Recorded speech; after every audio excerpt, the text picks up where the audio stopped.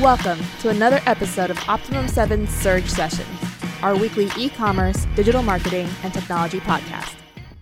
Hello everybody, welcome to Surge. This week we will talk about e-commerce merchandising for musicians, artists, and celebrities mainly that are on TikTok, Instagram, Facebook.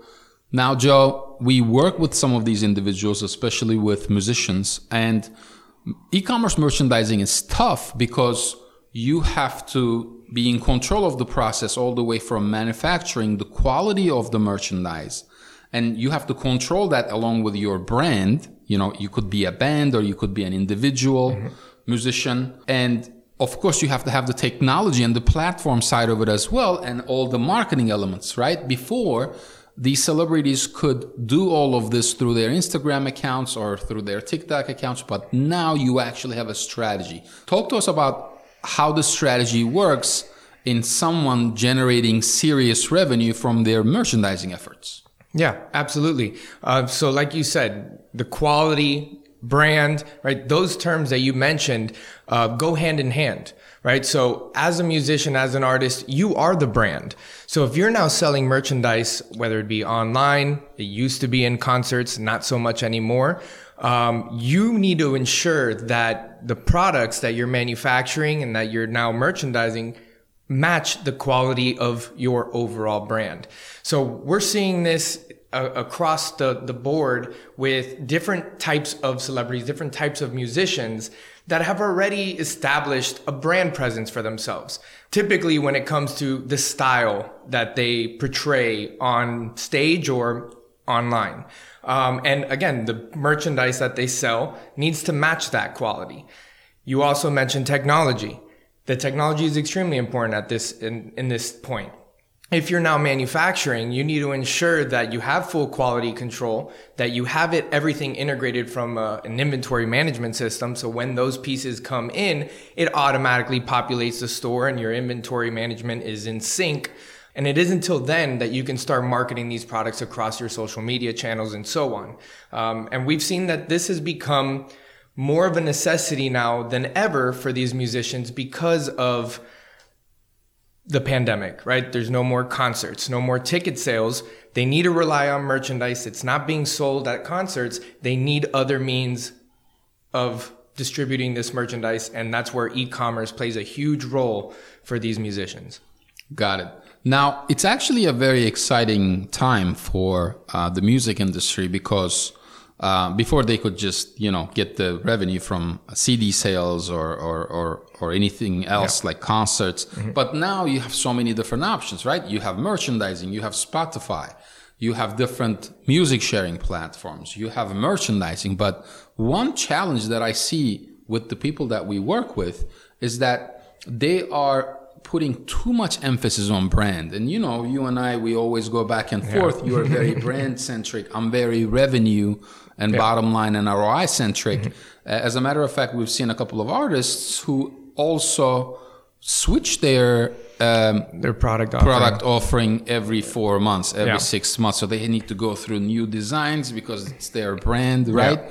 So in my opinion, it's very important to streamline your selection. But let's talk more about and this is mostly for musicians and artists. This is mostly apparel, right? Because you're wearing something, maybe it's a backpack, maybe it's something that you're wearing, maybe it's a brand push that you're doing on your own. And these musicians have, 5, 10, 20, 50 million followers on Instagram.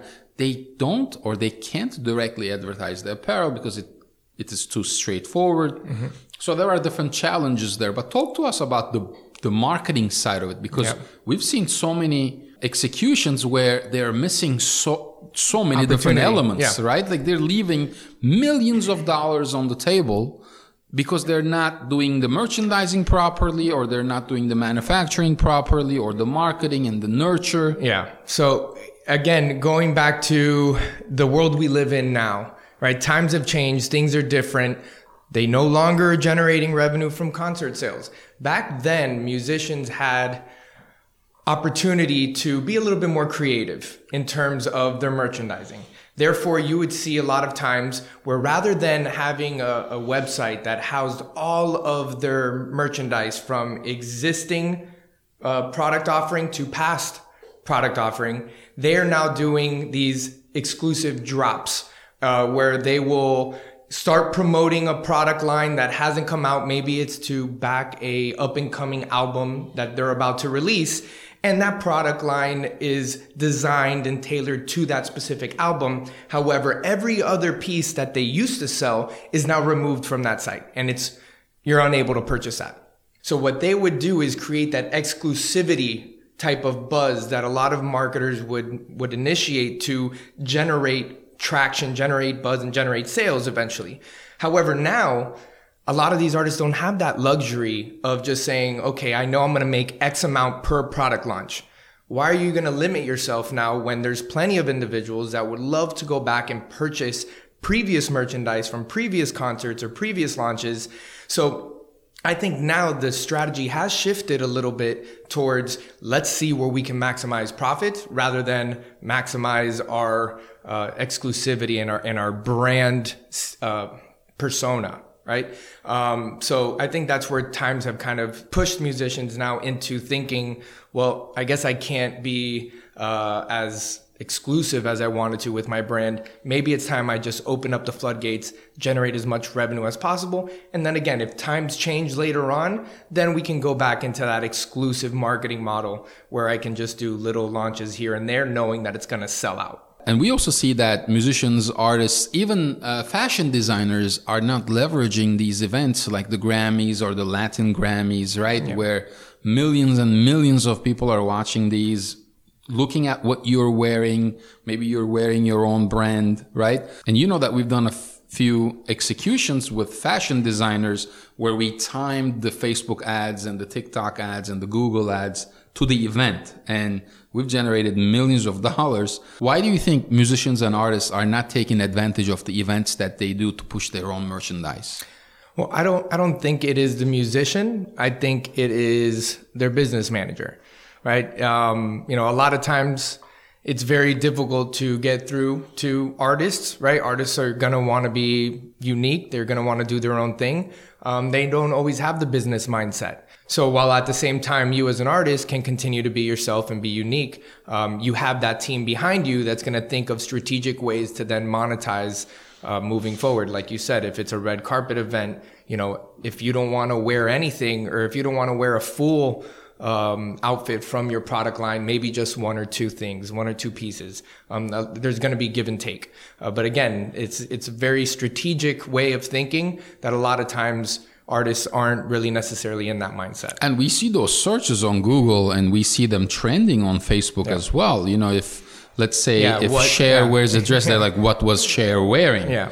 What was this artist wearing? Yeah. What's the name of that bracelet? So it's very, very prominent, and they're not taking advantage of that, which brings me to the next topic.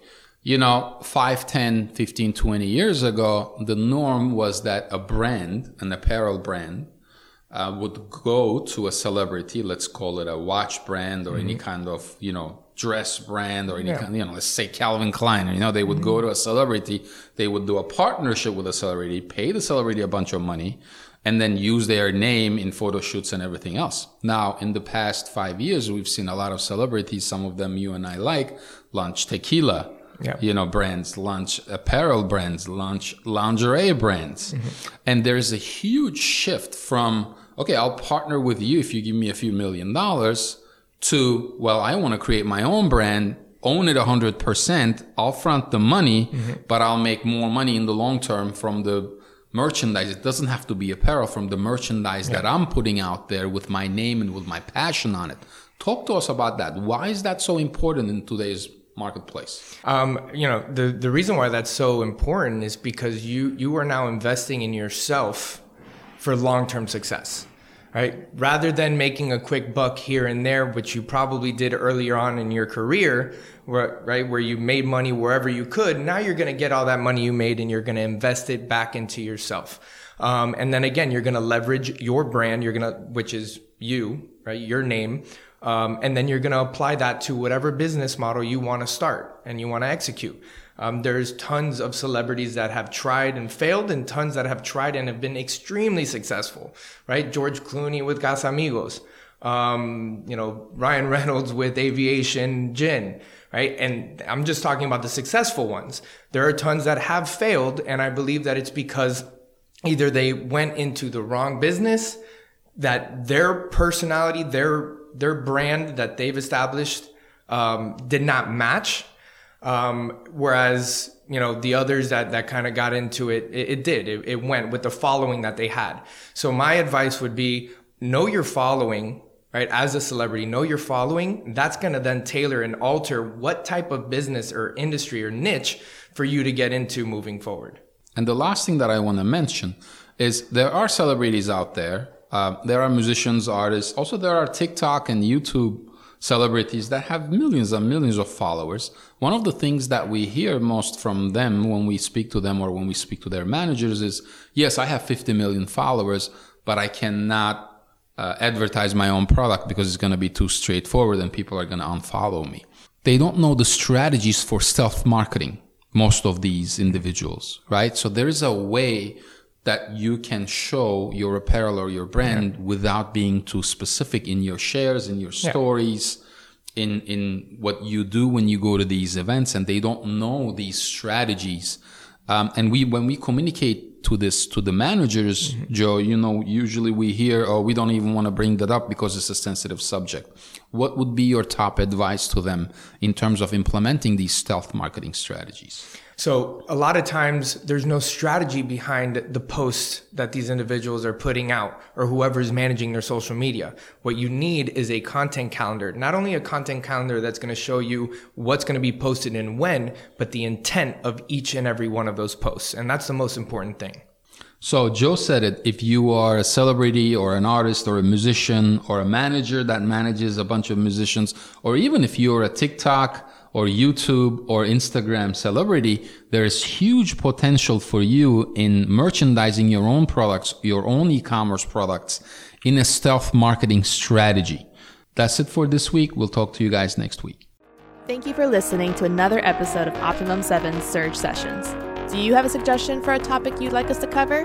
Or simply have a question about one of the topics we have previously covered? Send us an email to info@optimum7.com or visit our website www.optimum7.com.